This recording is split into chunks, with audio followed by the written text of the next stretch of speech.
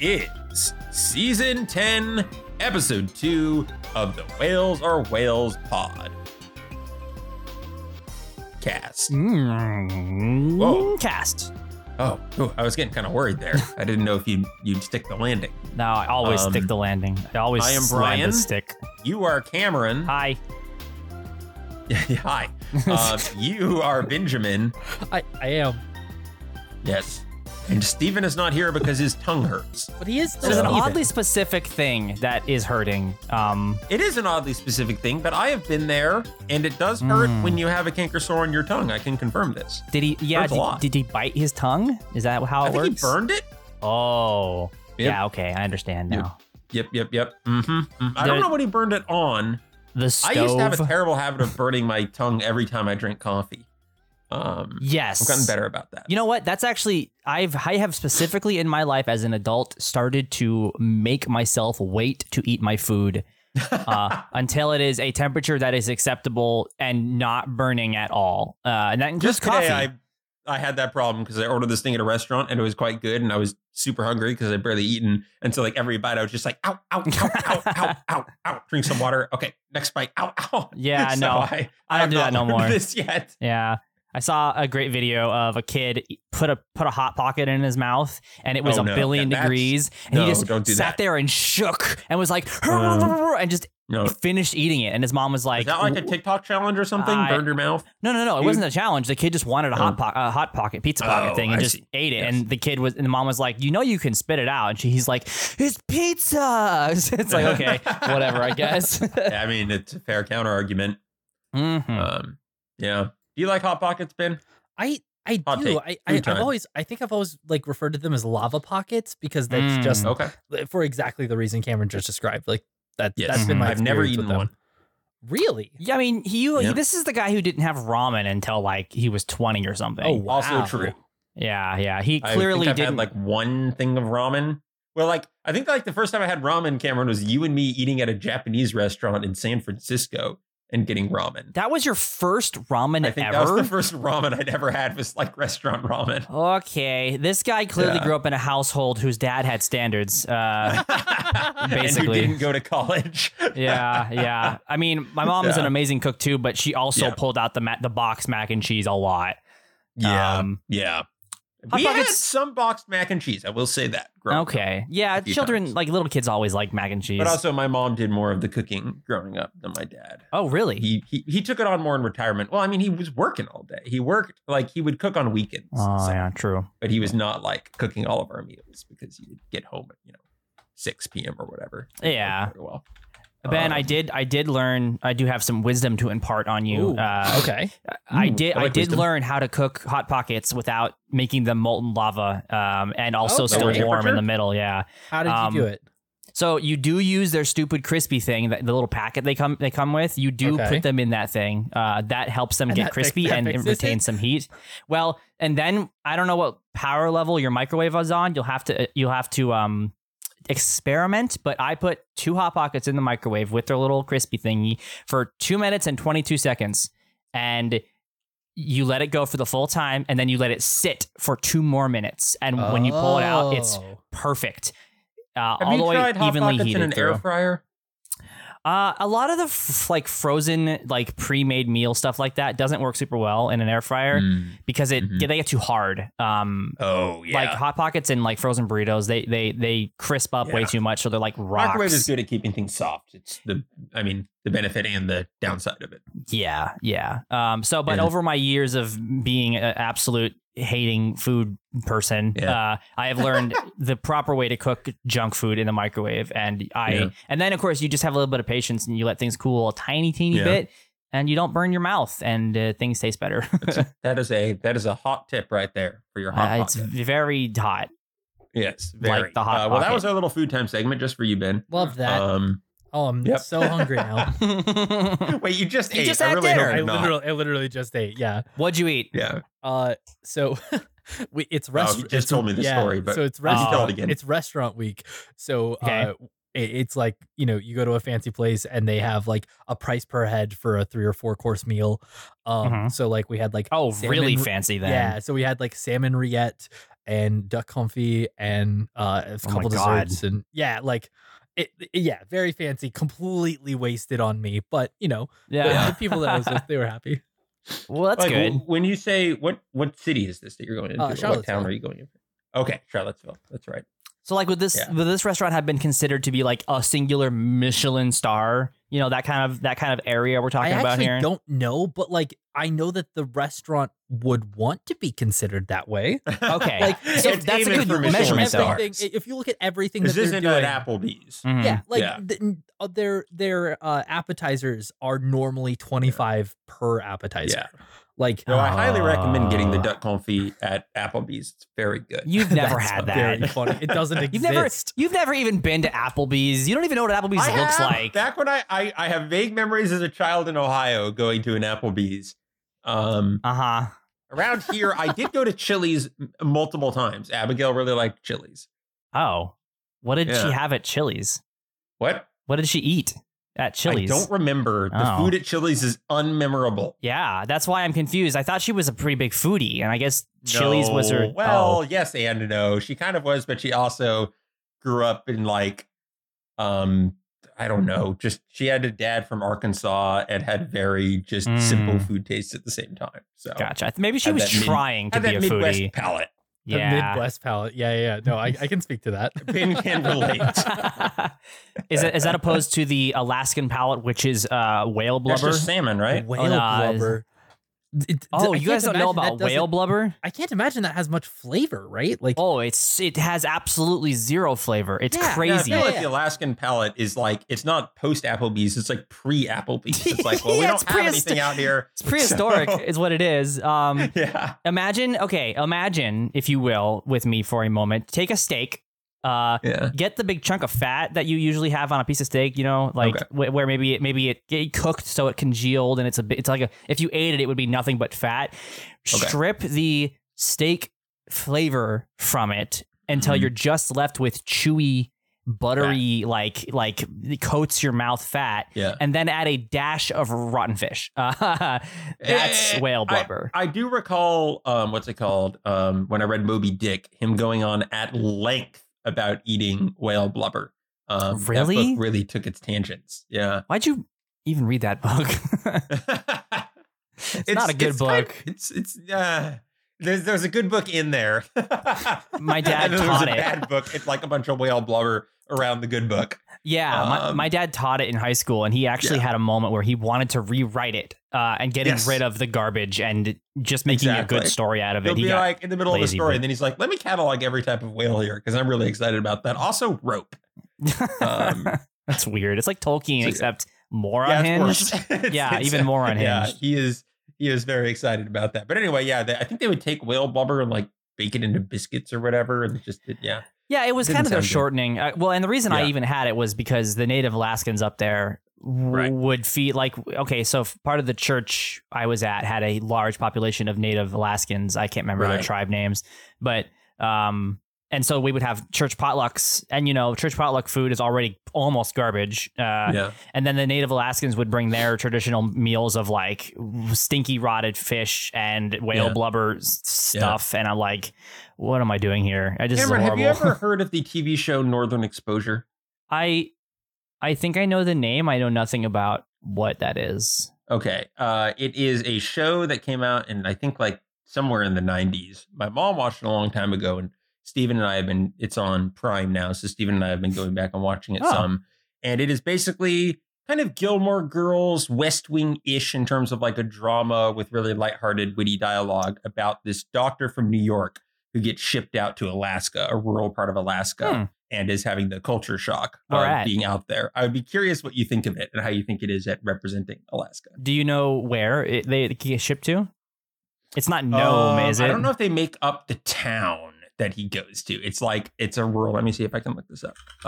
I thought when you said Northern Exposure, it sounded kind of like a Discovery Channel, right? Like drama, like a nonfiction drama. You know what I mean? Yes, that is definitely not what it is. Got it. Okay, a small town of Alaska.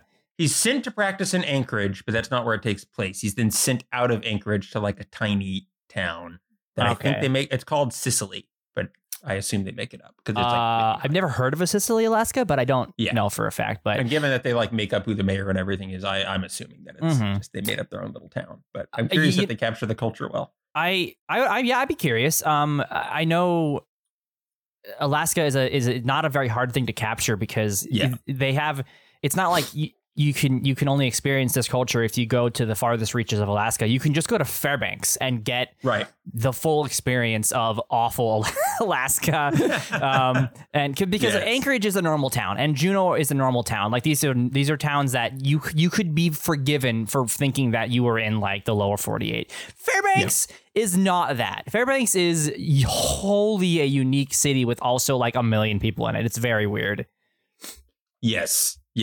It's there's nowhere quite like I feel like the only place that's like Alaska is like rural Australia, but like opposite. Well, Russia like is the actual answer. Well, that's a good point. Yeah. It's funny seeing pictures of Russia like on the news or whatever, and I'm like, oh, that looks like Alaska. It looks like they're cities, and they're like I can tell from the trees. And if you ever look at a picture of Russia, like a picture of a road in Russia, you will see that every 100 feet, the road is cracked. Yeah, that's called permafrost. That makes every single road in northern Alaska crack, and it's the same way in Russia. Yeah, that every single road, doesn't matter where the road is or how good the road is cracked in Alaska.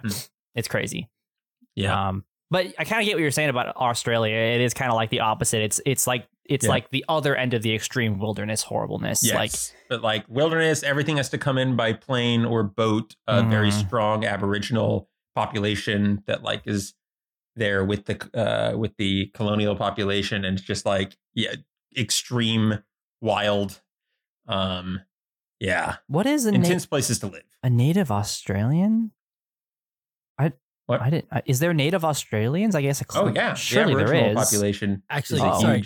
Can I butt in here for a minute? Yeah. About native Australians. So in my senior year of high school, I had to do a research paper, and the teacher was really, really specific. I promise this relates back. About you have to do something that is like he was wanting us to do like a higher level research paper, and he's like, so in order the premise has to be very specific. It cannot just be like a random thing. It has to be like very, very specific.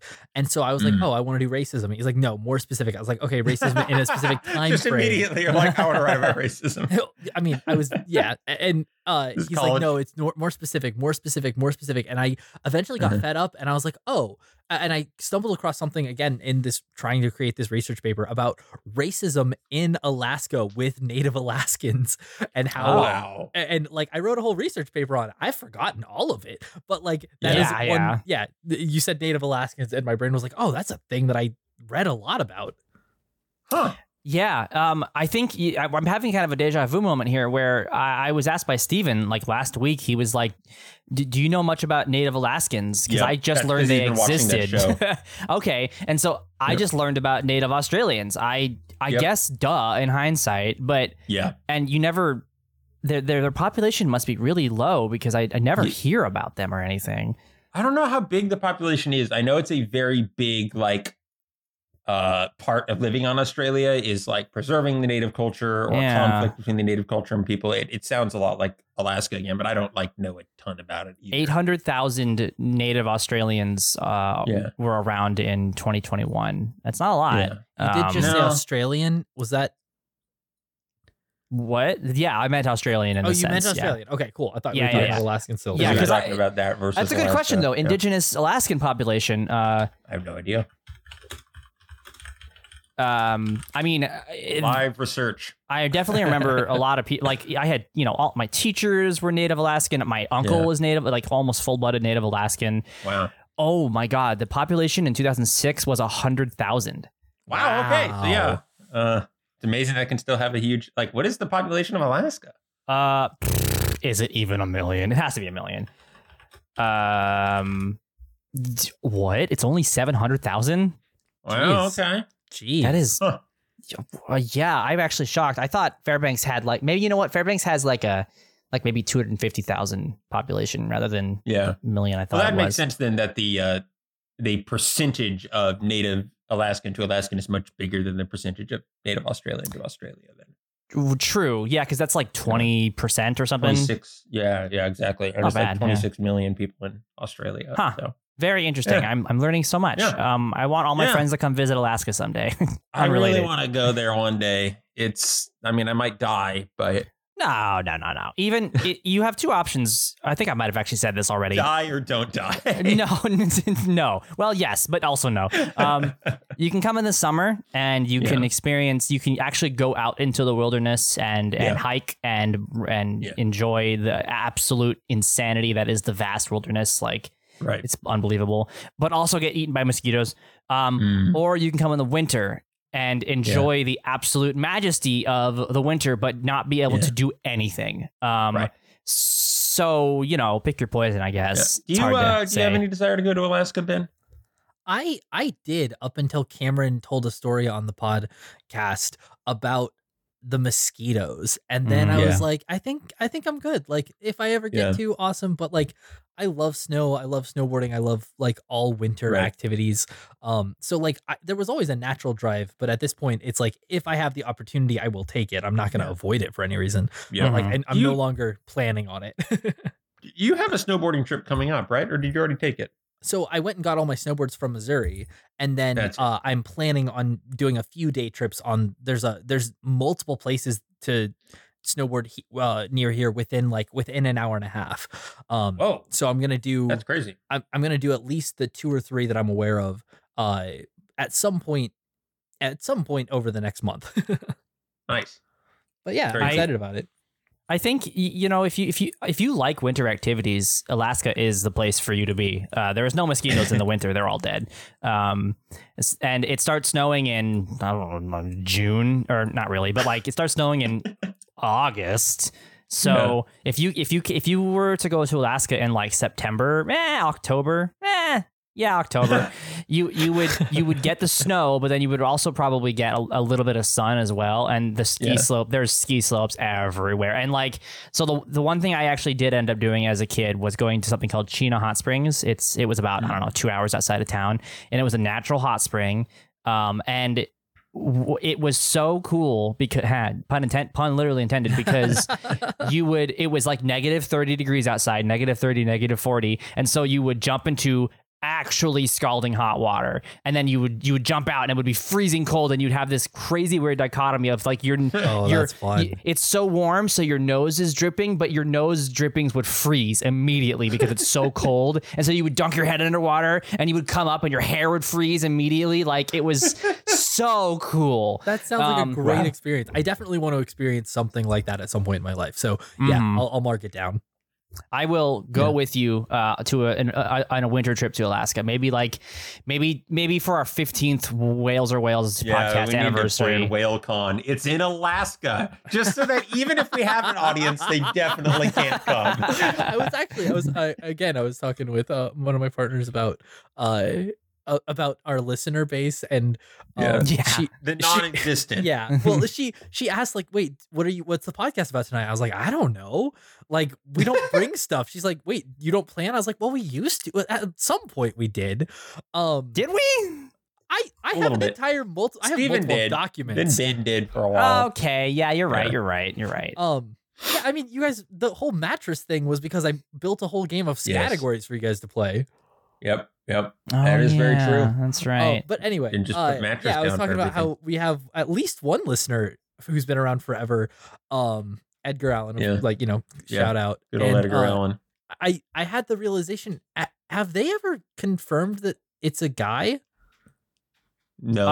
I mean, I'm sure at some point he is said like he or something, but well, maybe not. I don't know that. Talking in the first person. Yeah, if you're talking in the first person, you never like. There is a chance. So I mean, Edgar Allen, if you ever listen to this, I super curious if we've been misgendering you, for X amount of time.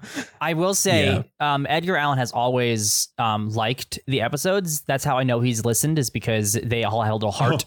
There has not. I didn't know that. Yeah, if you go back to every single episode, there's always a like on the episode. There has not been a like. There has not been a like since November. That's the longest I've seen, I think. Unless once in a while, I think he says Edgar something. Allan. I hope you're okay. Yeah, maybe your podcast feed broke. Yeah, maybe the podcast feed broke. Maybe maybe you're gonna catch up in a couple of months or something. But if you're around, we need your hearts, or we might stop doing the podcast. That's not gonna happen. But you always need one person. Cameron will just have to start hearting it instead. Don't tempt me. You're gonna start posting fake comments as Edgar Allan to keep us going.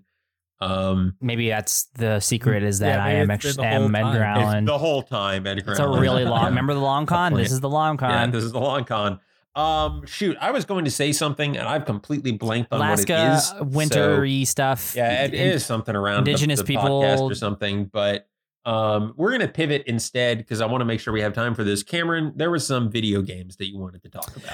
Oh, yeah. Well, I don't want to go super into it, but we don't have to. Yeah, we'll just give a quick discussion about, I wanted to just quickly hit up Dragon's Dogma. Dragon's Dogma. It's like it's 12 years ago. Yeah, but this time I'm coming in much more enlightened, and I feel like more mature and a better person in general. Boy, I hate this game. I haven't played it in 12 years, so my opinions are going to be about the same that they were. Yeah. I don't remember what you said back then, unfortunately. I don't either. So I played 2.5 hours of this game.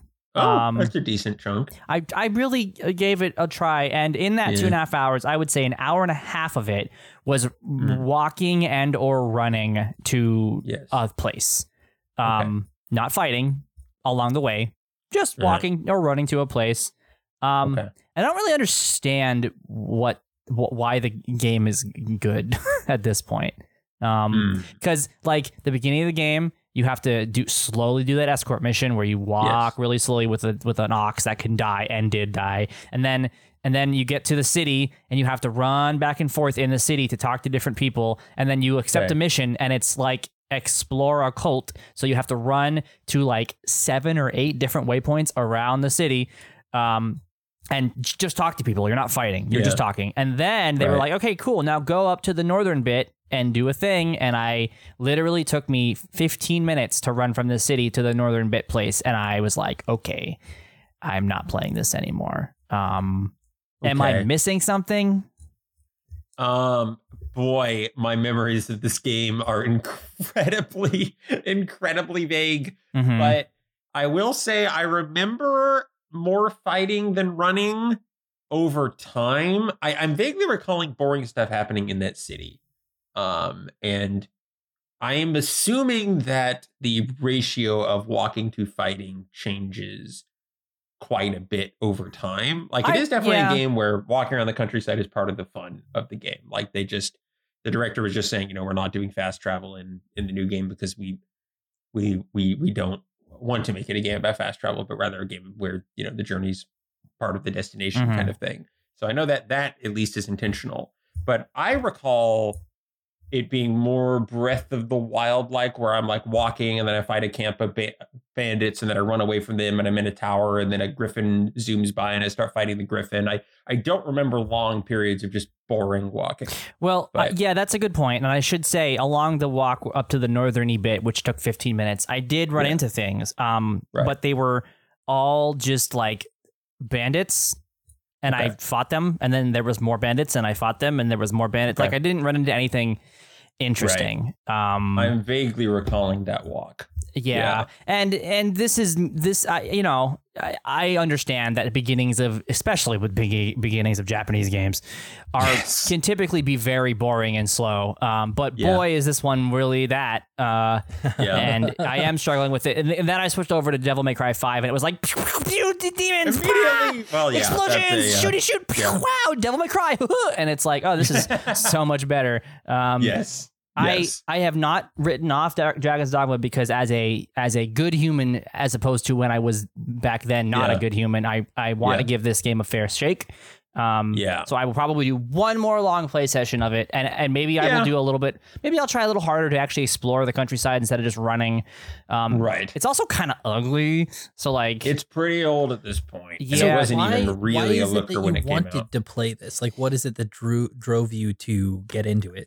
Honestly, it's mostly because Steven and Brian liked it so much. Like past tense, like they're not the specific trigger was that we were talking with a friend and we were talking about Monster Hunter, I think. Monster Hunter World. Yes. And you're like, man, I would love to play Monster Hunter if it had the combat of Devil May Cry. And I'm like, well, there is this game called Dragon's Dogma where you fight monsters from the combat director of Devil May Cry. Oh, wow. So you should check that out. And so that was kind of the trigger for it. And then it was on sale. And so it kind of goes deeper than that, though. That was the catalyst to start it. But then it became this source of personal journey where I then remembered that I used to crap on the game back in the day and you guys liked it so much. So this was also, Ben, I feel like a journey for me to explore something that I didn't back then. And giving my best shot to see if I can enjoy something that I didn't back as a young adult or AKA an idiot. That's funny. And all right, giving it a fair shake. We love that. Yeah, I'm really trying. I want to be the guy who tries everything, like the gazelle says in Zootopia. So wow, what a call, what a Shakira call out. We love that. That's an awesome gazelle right there. I love that movie so much. It's a good movie. Yeah. So I really wanted to give it a shot. Because it's the same reason I play the Souls games, is because I can see that there's a cool game there. But then I don't get into it and it's fine, but at least I tried. Yeah. That's all I care about. So yeah, I'm really curious to go back to Dragon's Dogma as well, because it's one of those games that like I have like mostly positive associations with it, but I could not like sit down with someone and articulate why Dragon's Dogma is a good game. Because it's just been so long since I played it. And what I recall at the time of playing it was I really loved all the quirkiness, the kind of Monster Hunter-esque kind of goofy Japanese medieval world with the pawns and all that. I remember it being very likable.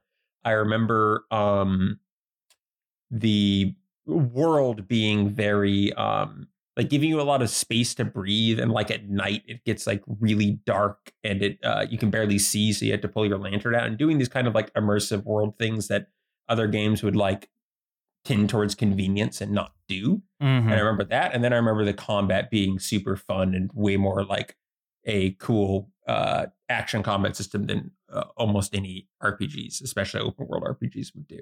So those are kind of the vague things I remember, but I don't like really remember how all of that fits together. And I think all of those things are there. The city's kind of bad. The city is incredibly I gray. remember the city being the time when I would want to stop playing the most is walking around the city. Yes, and that was a good solid hour, unfortunately, in that stupid city. That stinks. Maybe a little less, maybe like 45 minutes, but still. But I need to maybe go back in with an eye for looking at the world outside of the city as an exploration tool rather than a traversal tool. And I will do that. I will give it one more shot. I'm curious to go back to it as well, but I did play, it was like 5 years before Breath of the Wild came out. Like, that's true. Open world games have developed since then, and it might not be as novel now going back to as it was for me back in 2012. I think I was seeing glimmers of the kinds of things Breath of the Wild did later and better in that game, which is one reason I was so amped for it.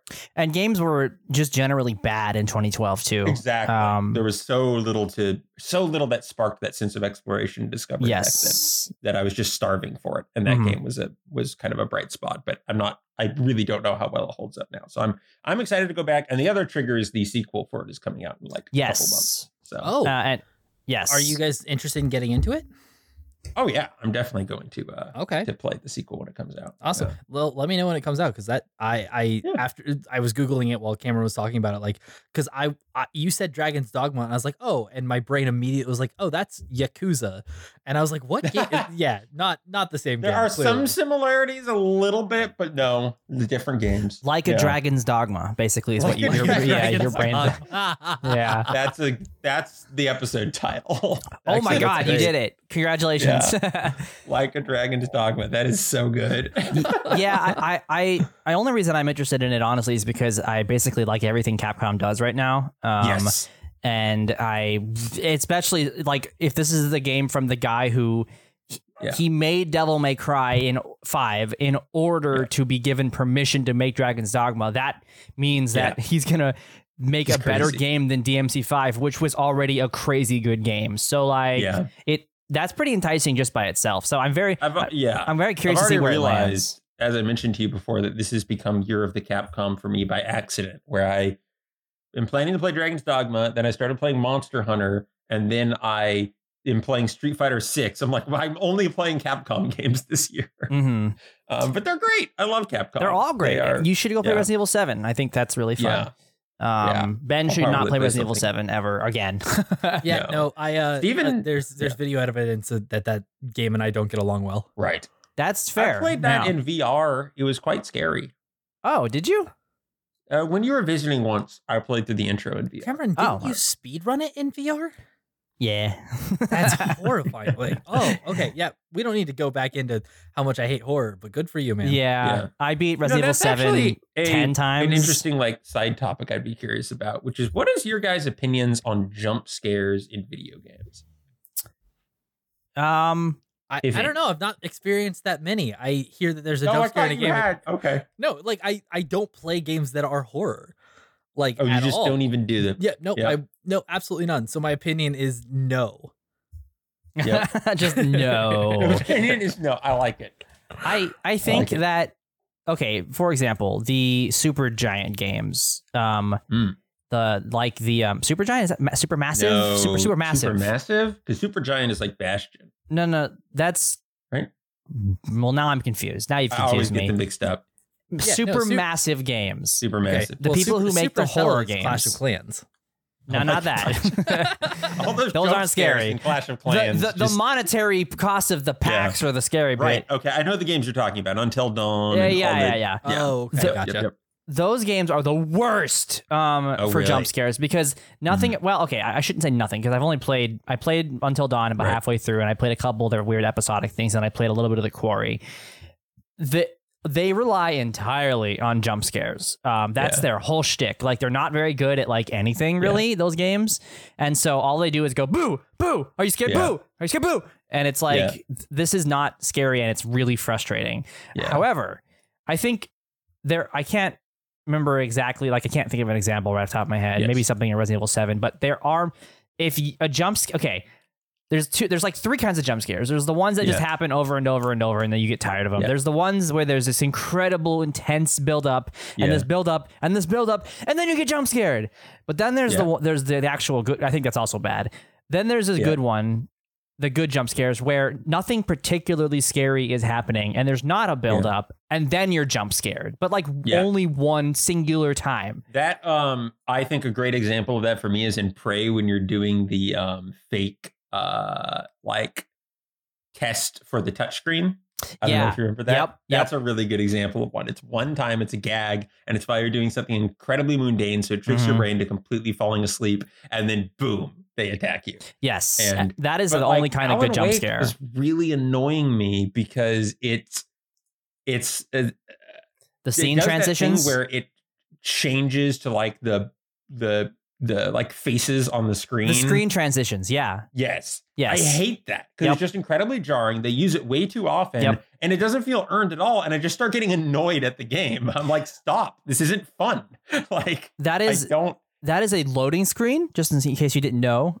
Really? Yes, those are loading screens. And so that's why it happens as much as it does, is because it's a loading screen. Sense. Yeah. Yeah, because it often has a state change when it does that. Yep. And I agree with you. I think, first of all, I do have to say the sound design for it is really cool. Well, that's the problem, is it's great. So it does legitimately make me jump. Because it's really good sound design. Yep. But then you're right. I was streaming it to some friends as I was playing it, and all of them were like, could you turn it down a little bit? You're scaring me every single time. Yeah. I'm like, I don't love that. Not well put together. I think if they had a regular loading screen, fuzzy static, and then like once in a while did the scary sound, it would be a lot better.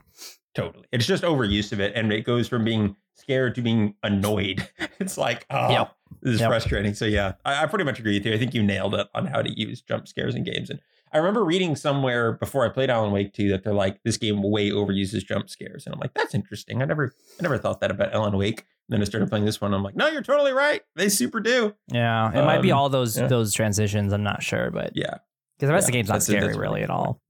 No, it's pretty much just there's some moments as Alan later on. Have you discovered yet what the mechanic for Alan's sections are? You mean the light? No, not actually. The light's really cool, but something else. The different verbs, like changing states by changing words for scenes. Yes. Okay, cool. So you do know that. That, first of all, that's a really cool system. It's a great idea. So Ben, just so you are with us here, this is not a scary bit, so you should like it. Okay. I'm all ears. You'll be standing in a room as Alan, and he'll say, the carpet was red, stained with blood. There was mannequins in the corner, and oh my gosh, there's no dead bodies. And then he'll open his Mind Palace book, and he'll go, no, this is not how it happened. And he'll rewrite the scene. Oh, interesting. And then the scene will change, and it'll be, now there was dead bodies everywhere, but the blood was gone, and there's scrawlings all over the wall. And then you'll read the wall writings, and then Alan will go, no, that's not quite right either. And he'll change another thing, and the scene will change again. And you have to go back and forth between the scenes to solve puzzles and explore, and it's super cool. Yeah. Wow. The game plays a lot with state transitions, and I think they use it really well for puzzle solving, of like switching between different states. And I wish the whole game was Alan. I think for me, the idea of the diegetics of it, like that menu and that having like like the fourth wall breaking. I always love when video games do that. It's such a neat thing that only this art form can really do. Totally. Yep. Remedy is the king of that, and Alan is the perfect character for it because he's a thriller novel writer. Yes. So you're actually playing as a writer, like rearranging the world through writing, and it's a really, really cool conceit. Honestly, I would never ever recommend you play Alan Wake, Ben, because it is pretty spooky. But man, if you like the fourth wall stuff, Alan Wake is the game for it. It's very cool what they do, and even Saga, the other character who I don't like as much, still has some of that crazy fourth wall stuff where she she sees a guy and she's interrogating him, and then she'll go into her mind palace and be like, okay, hold on, this guy is clearly lying to me. She's thinking this, and she's like, how do I get this guy to, she talks through the problem to the player and then comes back into real life, quote unquote, and figures out how he was lying. Remedy is the king of incredibly interesting concepts that fail to realize on in the game. I think they just never have gotten that right, unfortunately. Yeah, I pretty much agree with that. I find Remedy and actually Supergiant very, very similar as developers in that sense. Though I think Supergiant, actually their Bastion / Hades gameplay is quite good. Supergiant. Okay, got it. Yeah.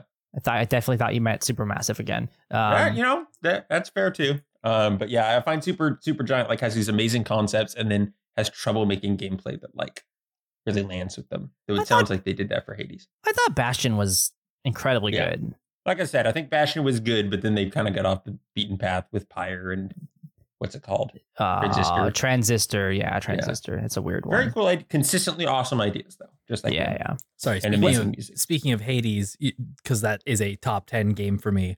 Hades 2 releases in Q2 of this year, and I'm so excited. Oh man, I forget that's so close. I'm very excited for you.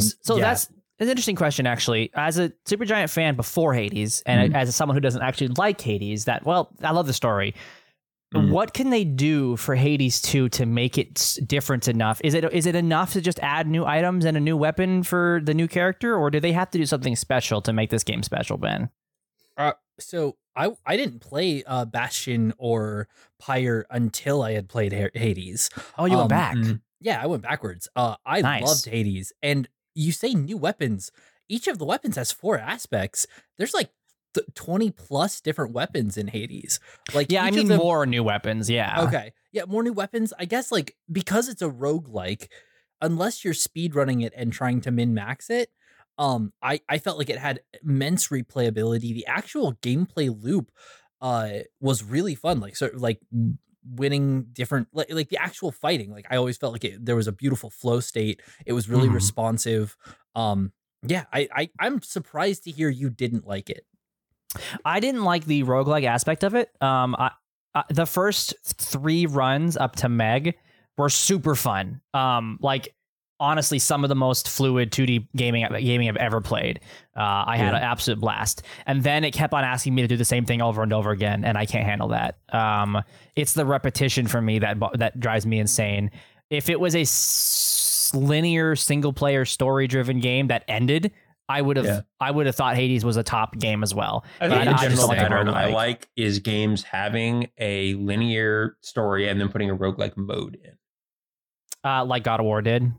God of War did that to some extent. Last of Us 2. Not Pentiment. Shoot, what's the name? Inscription did that to some extent. Last of Us 2. I don't play single player story driven games. I play roguelikes, and if they happen to have a dope story and I can like the characters, then that's even better. Like, so I 100%ed it. I got all of the achievements. Oh wow! Like, I didn't know that. It is a fantastic. I did speed runs for the game. Like, I loved this game.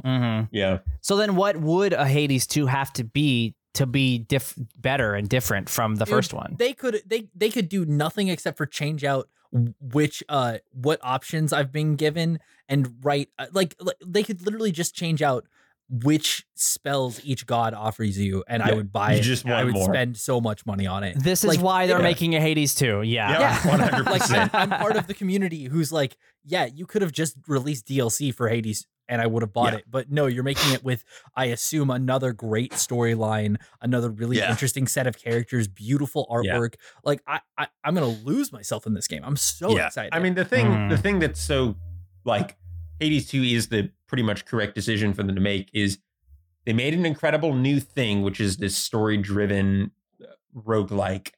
No one else has done it, let alone done it better since then, and people actively want more. It's not like they've been putting a lot in there. So like it's the perfect scenario to do a sequel. Yeah, and because it's not like the world has passed them by. Brian, I think one of the things you said that actually holds a ton of weight is that no one else has done it better. Like Stardew Valley came out and it created this huge flood of cozy games, farming sims. Yeah, like there's now farming in everything, right? And the fact that no one else has created the Hades killer or like the next thing in this evolution means that they still currently, as of yet, have cornered the market on this type of game, which is crazy given how many roguelikes are out there. There's so many roguelikes. Nothing that does Hades. Oh, it's so good. It's so good. Yeah. Well, I'm very excited for you. Thanks. And Cameron, good to know that you didn't like it. I'd love to talk about this more at some point and or like play it with you and figure out what parts you didn't like, because the roguelike elements are what I love. I mean, I will tell you, what did I spend on $20 on it? $30? How much did it cost? It was worth the price I paid to play the amount I did. That's how good the story is. Like, the story is incredibly good, and I put like 15 hours into it, 10 hours. It makes me very excited because the writer, Greg Kasavin, I'd been following him since like he wrote for GameSpot in like 2004. I read his reviews for games as a kid, and he was always like my favorite editor and writer at GameSpot. And so it makes me so happy to see him finding so much success in game development, having followed him for like 20 years. So and then they also have Darren Korb, who's like my favorite musician, video game musician. He's amazing, basically of all time. It's like he has the finger on the pulse of what I like in music. And talk about another person that no one does what he does better than him. Like, it's they have so many house styles. Like, their art style is unique to them, their music is unique to them, their writing is unique to them. And all of the things we just said is why it's so funny. We have the opposite ends of the spectrum here. Is why I'm frustrated that they're making Hades 2, because I want a new game from Supergiant. I want a different game. So which did you like, Pyre? Did you like Bastion? Like which of those two did you like more? I loved Bastion. Bastion is amazing. And that's funny because Bastion is basically a single player Hades. It's a single player Hades. Basically Cameron and I want a Bastion 2. I would not have opposed to a Bastion 2, because what that's telling me is, like, if they said Hades 2 is coming out and it is a single player story driven game that doesn't have a roguelike aspect, I'd be like, it's very specifically the roguelike part that I am having issues with. So I don't care that they're repeating themselves. I care that they're repeating themselves in a genre I don't like. Yeah, okay, that makes sense, because you liked something they did before and you would like more of that, and you feel like you're being cheated out of that. Makes a ton of sense. Cheated. Obviously I'm not owed anything. And I'm actually genuinely happy for people like you who love Hades, because there's a lot more people like you than there is of me. So I'm happy for you guys. It just, like, when the announcement hit, like whenever it was during the Video Game Awards or something, I was like, come on, man. And then I was better and it was fine. And then I was better. Just a momentary lapse in judgment. That's great. All right. Speaking of a momentary lapse in judgment, I think we should go on to mid segment. Okay. That's a scary segue. All right. So I thought we might have a little bit more time. So we're going to do a shortened version of this, but I mean, we don't have to stop at exactly an hour. Yeah, hit us with the tough questions like, what's your favorite color? Oh, boy. So as Cameron gives it away there, we're going to be doing the newly friend game. It's a Fred. Congratulations, Brian. You're newly Fred. Hey, I always wanted a name. Yeah. Sorry, go ahead, Ben. Jeez. We're doing a take on. I have now perused the internet, gone through about 600 different questions.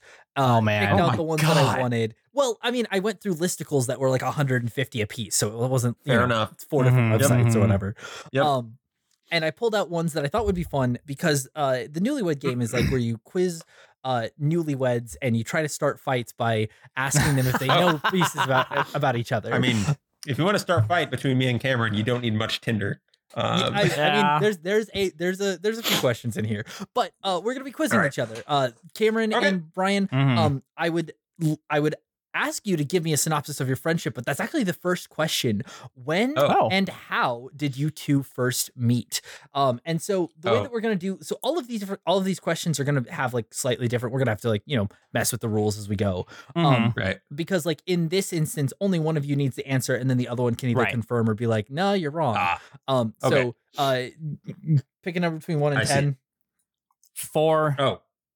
7. It was 7. All right, Brian, you're going first. So you get to answer. Cool. Cameron, you can confirm. So when and how did you two first meet? Perfect. So when and how? When was, and I actually think this is a point of contention because we have gone back and forth on whether it was 2011 or 2010 many times. Yeah. So in 2010 to 2011. Yeah. Somewhere in that range. Steven came to me and was like, hey, we should stop doing this weird 2-person podcast we had at the time where just Steven and I were doing a podcast. Please reconnect controller. Like, you should come. What? Please reconnect controller. Please reconnect controller. The best podcast name. That's it's awesome. Not bad, actually. Yeah. Anyway, and he's like, you should come on this podcast I'm doing with these weird people I met on a forum. And I know a couple of guys like from Kentucky who play video games. And I'm like, okay, cool. So we started doing a podcast together. Steven was kind of the host ringleader. I was just coming in as his brother. And most of my relationship with Cameron and Zach was just, recording the episode with them and saying bye, when we're done recording. And then at some point, I think within the first year to year and a half, Cameron and I like played some Minecraft together. And so we would talk a little more about doing that. Wow. And then you guys also had me play Minecraft with you in like 2015 when I joined. That was around that same time. Wow. We were all on the Whales server, and maybe like Cameron and I stayed on longer or something, and we would chat more and kind of talk about life some. And then the big thing was then we started playing StarCraft 2 together regularly. And that's what got us to actually like, we had this thing to do that we needed the other to do with because we were 2v2 partners and trying to learn and play StarCraft. And that pretty much set the track for the rest of our friendship, which is recording podcasts together and then finding these games to play together and ram our head against learning and playing them and chatting back and forth. So that's my summary. Cameron, would you? Yeah, so I think you're mostly correct. I will give one anecdote of the first time I can recall ever knowing that you exist. I know I probably heard about you before this, but from my recall, the first time I ever talked to you, like directly to you rather than Steven, was I think summer of 2011 because I was home from college, and your name was Lord Meldor on Steam.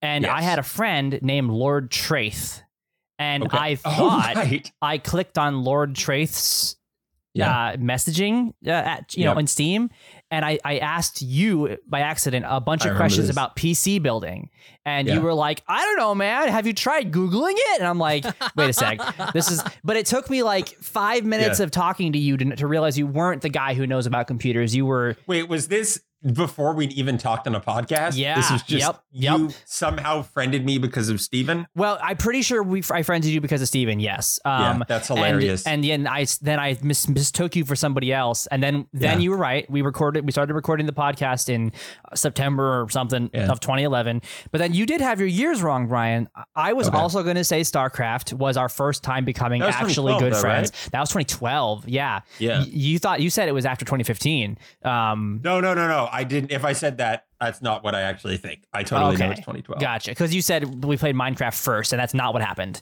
I thought we played some Minecraft. Maybe that was before the Whales Are Whales server, though.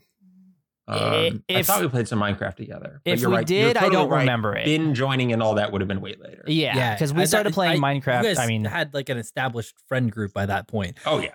Yes. 2012 was when we played StarCraft. That was also something I got to do with you guys and was like the first conversation. Steven is very dogged about every couple years being like, we should all play Minecraft and trying to get all his friends on a Minecraft server. He's done that multiple times. That's awesome. And we've played multiple times for a day or two, it's fine. Okay. But you're right. Yeah, I would say the start of our friendship was September 2011 and the start of our best friendship was actually it was like January 2013 is what it was. Yeah.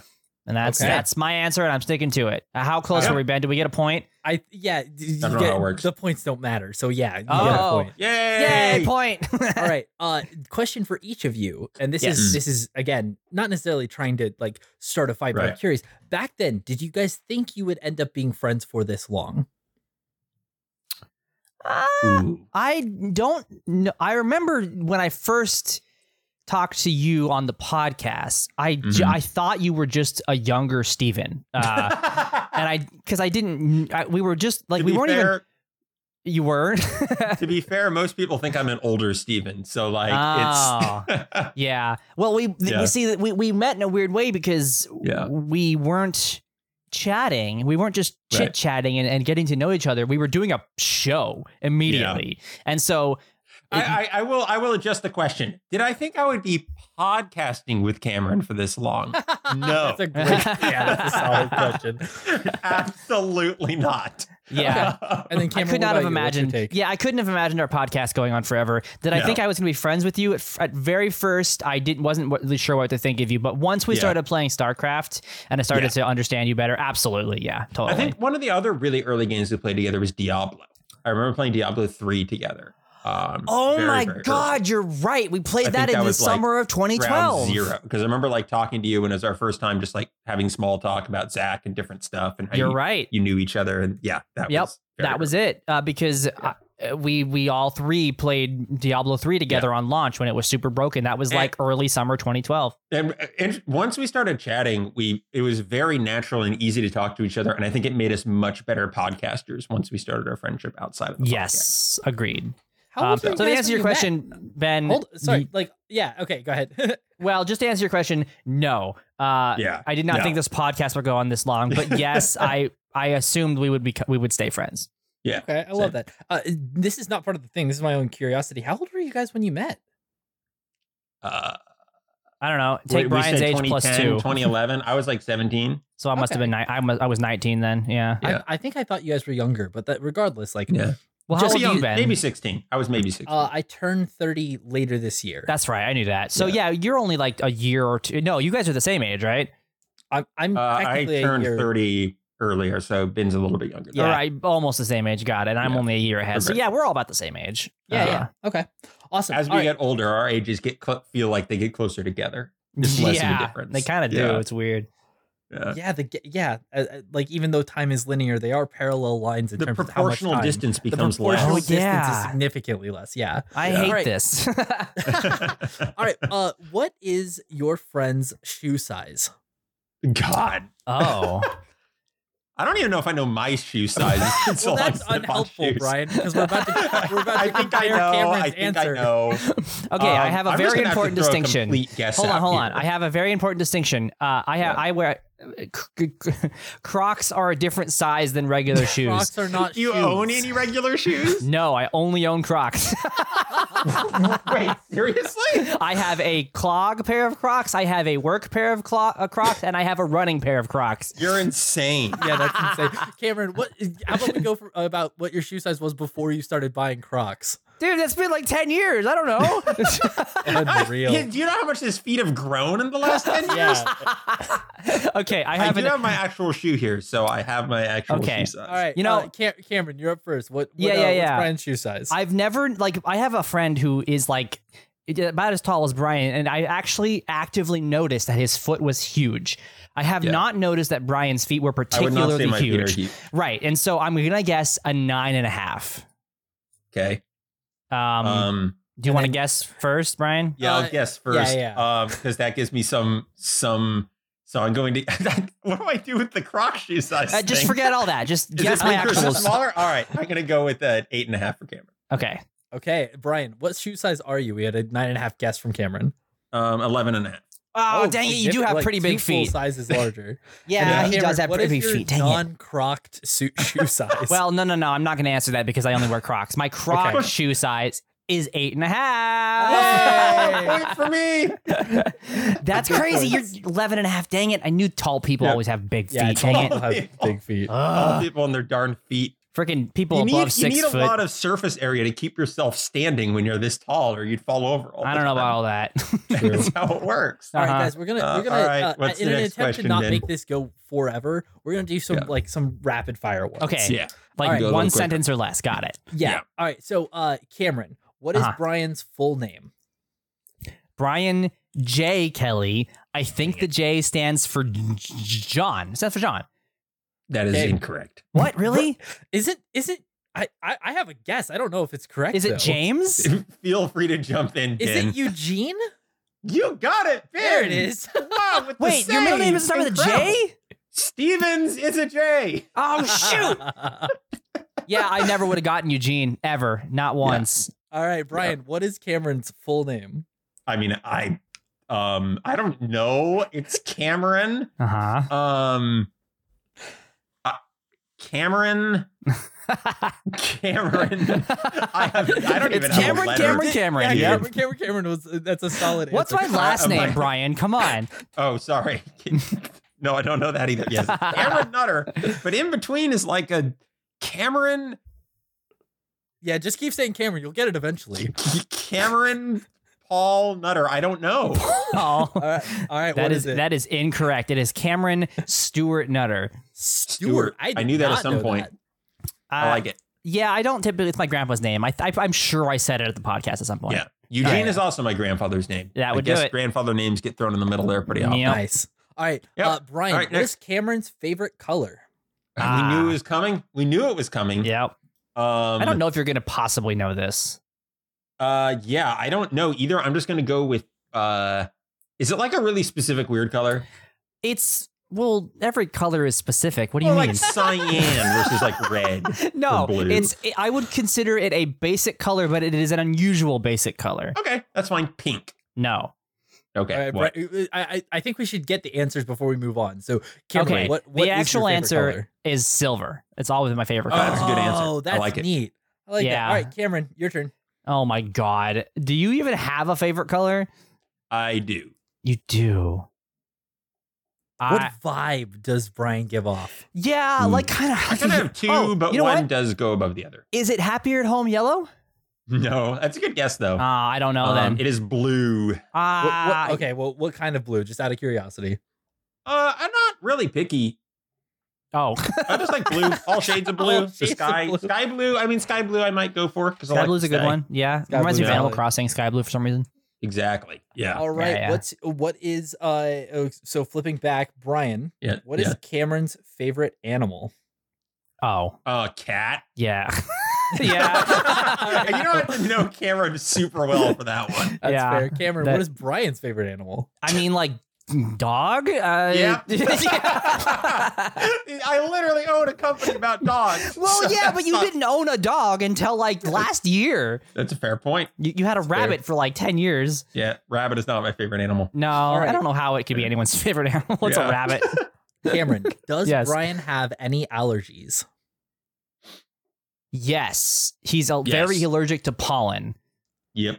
Yeah, right. I don't think anything specific though. I think you only need to name one to get the point. Yeah, like I will throw in a bonus. I'm mildly allergic to cats. Okay, that too. Yeah. Yep. But yeah, you're super right. I feel some allergies right now. In fact, Brian, Cameron has all the allergies. He sent me his allergy battery test he got done. Yeah. And it's everything. Cameron is at least mildly allergic to everything that exists. He's completely right. The battery test tested for like 50 things, and needles to give yourselves allergy shots while you were here. I am well aware of Cameron's allergies. Yeah, he's completely 100% right. Yeah, I actually didn't know that about you. So good to it only happened last year. I mean, did I tell you, Ben, that I was doing the allergy shots? No, I completely missed that section. Oh, yeah. Basically, I used to do it every other day, and now I only have to do it twice a week. But I literally inject myself with what's the word for it?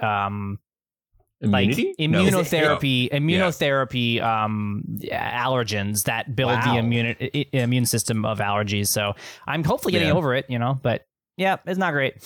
Okay. Yeah. All right, on to the next question. Cameron, has Brian ever been out of the country? If so, where? Yes, he has. He went to Mexico once. I think he did a trip to Mexico because I remember him going off the grid for like at least a couple of days. And he came back and he was like, I spent a bunch of time in the actual wilderness where there was no electricity or internet, and it was amazing. And I saw the stars and it was so cool. Brian, is that correct? You are so close, man. It wasn't in Mexico. Ah, shoot!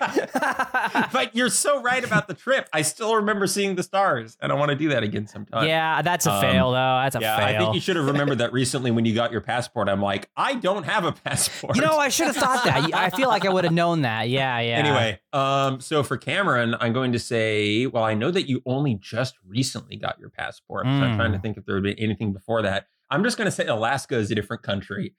I'm going to say no, you have not been out of the country. That is incorrect. How do you think I got to the United States in a car? Oh, right. Of course, you drove through Canada. Yeah, man. Did you need a passport for that? You didn't used to. You do now. Dang it. All right, Cameron, starting after 9/11. Yeah. Have you been to any other countries aside from Canada? I have not, but this is the year I am changing that. I got my passport. I'm going to Japan. Oh, that's exciting. Yeah, very excited. But yeah, besides Canada, which is just more Alaska up that far north. That's not a different country. Nah, Canada's just America. Okay. America's hat. That's American DLC. Yep.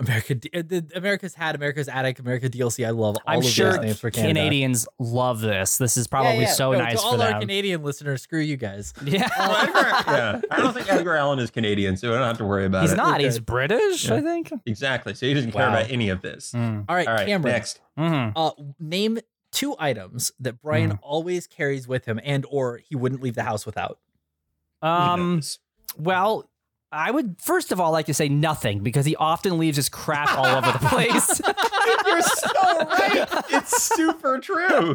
I mean, literally when I was there, phone at the pool. I would have a mental breakdown if I left my phone anywhere. The correct answer, Cameron, is 0. You nailed it. Yeah, that's really funny. I didn't know that about Brian.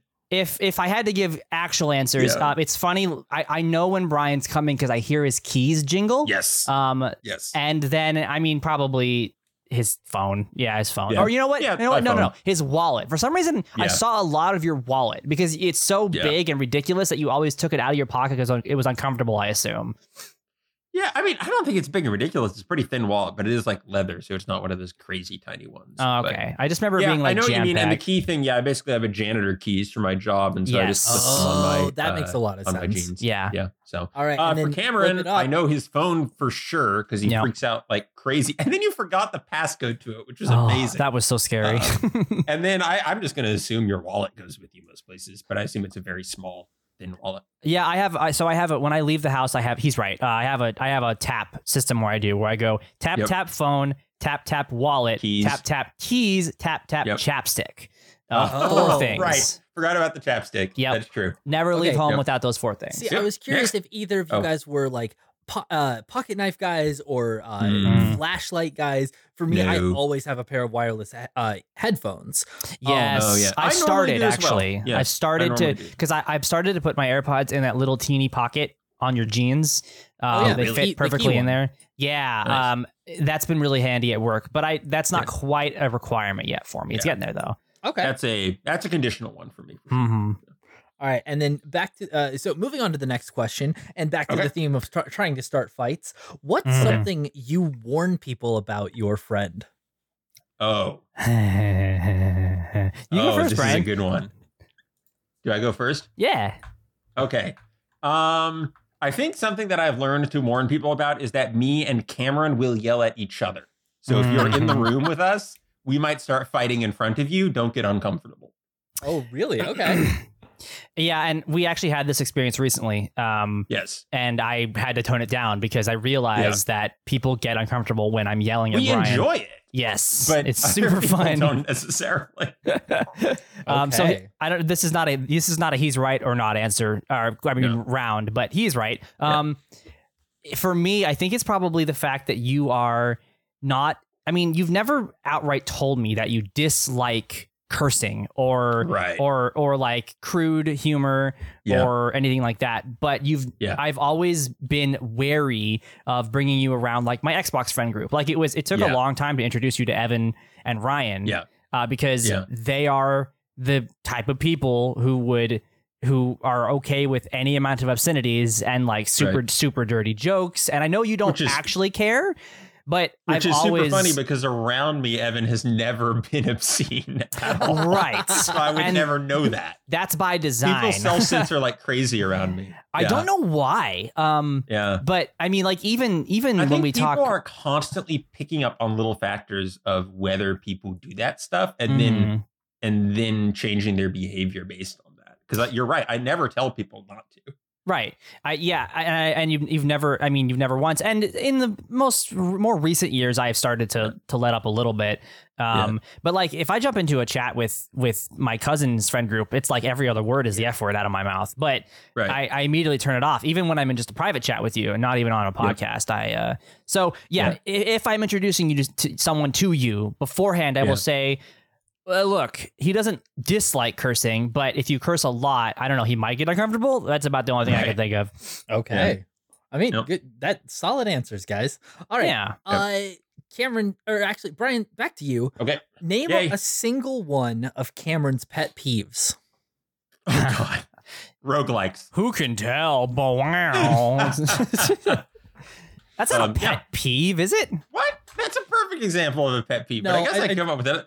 Other ones. Feel like that's a pet definitions. Peeve. Definitions? Yeah, Cameron gets really mad about definitions. That I think this is true of a lot of people. But if you try to define something that he cares about and give it a definition that he doesn't necessarily agree with, that will make him very angry. I mean, he's right. As Resident Evil is the Souls game. He's right. I don't think I understand what a pet peeve is. What exactly? Pet peeve as which is hilarious. We are now arguing about the definition. Yeah, you're right. It's a definition. You're right. It is I see pet peeve as thing that makes someone angry, maybe irrationally angry, but I don't know if that part is necessary. Okay. But maybe isn't like actually that important. Like, it's not like, I don't know. I don't know, Ben, you can define the question. What's a pet peeve? For me, pet peeve is something that will consistently annoy you, like guaranteed to just kind of like rub you the wrong way. Not like actually make you angry, but it's definitely like, oh, that bothers me. Like every time I see it, it happens often, or it's a habit that a friend has, like always bothers me. Okay, then I know what it is for Brian then. Okay, what is it for me? It's being purposefully obtuse. The only time I've ever seen you actually like kind of mad at me is when I am digging into a stupid opinion and won't let go of it. And you're like, Cameron, you're being dumb. And I'm like, I am. And I love it. See the other perspective. And I refuse. I think that probably I can make you angry very quickly by choosing a bad opinion and sticking with it as much as I can. Okay. I think that's accurate. Those are solid. Okay. Which game show do you think your best friend would be the best at, and why? Now I need to think through game shows. So also, I'm happy. I'm editing this. I'm happy to edit any like thinking time. I'm also happy to put the Jeopardy theme song here because oh my god, it's so funny. That's really fitting, actually. Unfortunately, my knowledge of game shows is like is like outdated. Sorry, I have one for Cameron. Whatever those ones were, like a Nickelodeon where you're like running through the slime and doing like an obstacle course. I just feel like Cameron would have a feral tenacity in that and just like climb so fast and like kick another kid in the teeth to knock him off the thing. And just like, I feel like Cameron would do very well in those. Oh, that's fun. I like that. That's nice. Any thoughts? I would love to be on like Legends of the Hidden Temple or something. That would be exactly awesome. Yeah. Yes, even now I would do that in a heartbeat. Yes, like Wipeout is just totally so fun. Wipeout has always been one where I was like, yeah, I would 100% do that. Sounds like a blast. Yep. Yeah. I would even do Ninja Warrior. Like I know I would fail, but that would be so I've always been wily and I think I could handle something like that. I don't know for you, Brian. Like, I feel like Jeopardy would be a good answer if it was trivia about stuff you knew about. Right. Because I don't have that amazing of general trivia. But you do have really good knowledge of things you're interested in. Yeah. Maybe like that show. Again, it kind of has to be tailored a little bit to more of your taste. But there was that singing show where they would play a song and then they would cut the song off and you had to finish the song. Finish the lyrics. Right.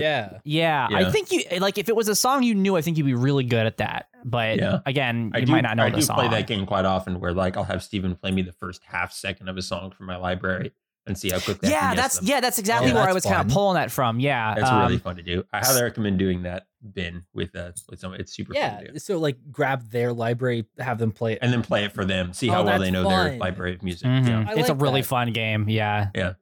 All right, cool. That's my answer, yeah. We're gonna do two more. Okay. Name something. Again, this is no longer trivia. Name something that you 100% that agree upon. Oh. Name something that you 100% agree. So whoever goes first technically has it easier because they might steal the other thing. But like if you happen to land on the same thing, like good for you. Oh man, something that we 100% agree. Oh, yeah, because I'm thinking like, here, I'll just give you an example. I thought of Breath of the Wild, but we disagree about the story of Breath of the Wild. That's true. We don't 100%. We'd have to get more specific. Oh, shoot. Yeah. We've become very good at seeing through our disagreements. It's very rare that we... Yeah, because even if we 100% or like 90% agree on something, usually we'll end up at a spot where we will have a differing opinion on some aspect of the thing. Yes. The original question that I pulled was name 3 things we 100% agree on. And I was like, that's just too many. Like that's too many. One thing is too many. Much. I mean, unless it's me and Steven, but there's gotta be something, man. There's gotta be something. Gotta be starting something. Got to be starting something. I thought of something. Okay. The Steam Deck. What's your I don't think we have any disagreements about that. We both had very strong positive impressions of it. Yeah. We both bought one. Okay. Use it similarly. Yeah.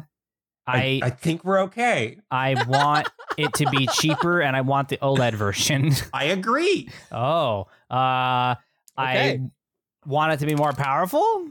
I agree mostly. Yeah, I agree. You said mostly. We've never had an argument about the Steam Deck. Yeah, that's saying something. You're right. There's one, Cameron. You got Cameron, anything that you think you agree upon with Brian? That this question is stupid.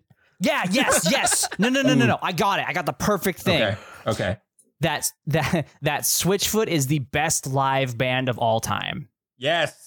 100%. 100%. Yeah. I literally had a dream I was at their concert last night. Wow, that's cool. Yeah. Yep. So the funny thing about it is, Ben, is I don't actually like Switchfoot that much. They're fine. But Brian really loves Switchfoot. It's like his second favorite band, I think. But we both agree that their live shows are absolutely unparalleled. And we've seen a lot of people. Well, I mean, I've seen a lot of people. Brian's seen a decent amount of people. It was one live. of those things that really surprised me that you loved them that much. So you've good. even seen your favorite band live, and you're like, nah, Switchfoot's better live. Switchfoot, yeah. Like there's some bands with more excitement and ridiculousness, but nothing beats passion for Switchfoot being passion.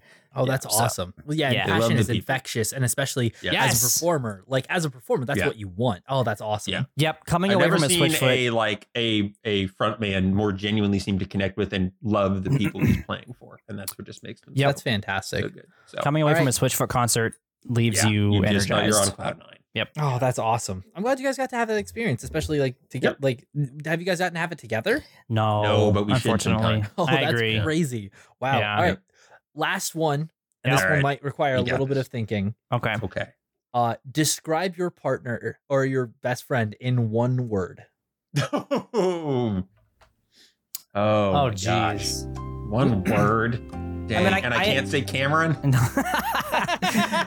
I'm not the only Cameron in the world. That's also not a description. It's not a description, is it? Can I give a verb for my answer? Yeah, absolutely. Because I immediately went into an area, like a section of words. Okay. I can switch it from a verb to an adjective. Yeah. I got mine then. Yeah. I'm gonna say listener. Oh, that's so good. Yeah, that's so good. Yeah, Brian has that ability to just listen, ask solid questions. Yep. 100%. Nope. He taught me how to listen and to ask questions. Literally, I didn't know that was a transferable skill. Damn. Yeah, well, I mean, did you listen to the Distant Body Voices podcast? Like, I never have. No, good, never do. I was a piece of garbage. And I mean, I'm not saying Brian was perfect. I'm sure we all had our flaws, but Stephen and Brian both, Ben, I credit them both for teaching me how to listen and to react to conversations and to discuss things rather than just speak at somebody. So listener is, I think, a really good description. I like the idea of going for an active, like not just an adjective, but like a role. That's very interesting for your word. That's cool. It also I've been is panic a great thinking, description. Yeah, trying to be like, okay, what? Dang it! Now what do I choose? It's one word is so hard. A lot rides on this here. This is the final answer. The final question. Ruin the entire friendship. This is for double or nothing. Just so you're aware. Oh, double of worthless points of nothing or nothing. Yeah. All right. I'm just going to close my eyes, think of Cameron, and I have to think of a word other than Cameron. I don't know why this is so hard for you to think other than Cameron, man. It's just, I say the word Cameron a lot. And so that's... You can call me Cam. People are calling me Cam nowadays. Yeah, I see that. It's even your name in the server. That's going to take some getting used to. So...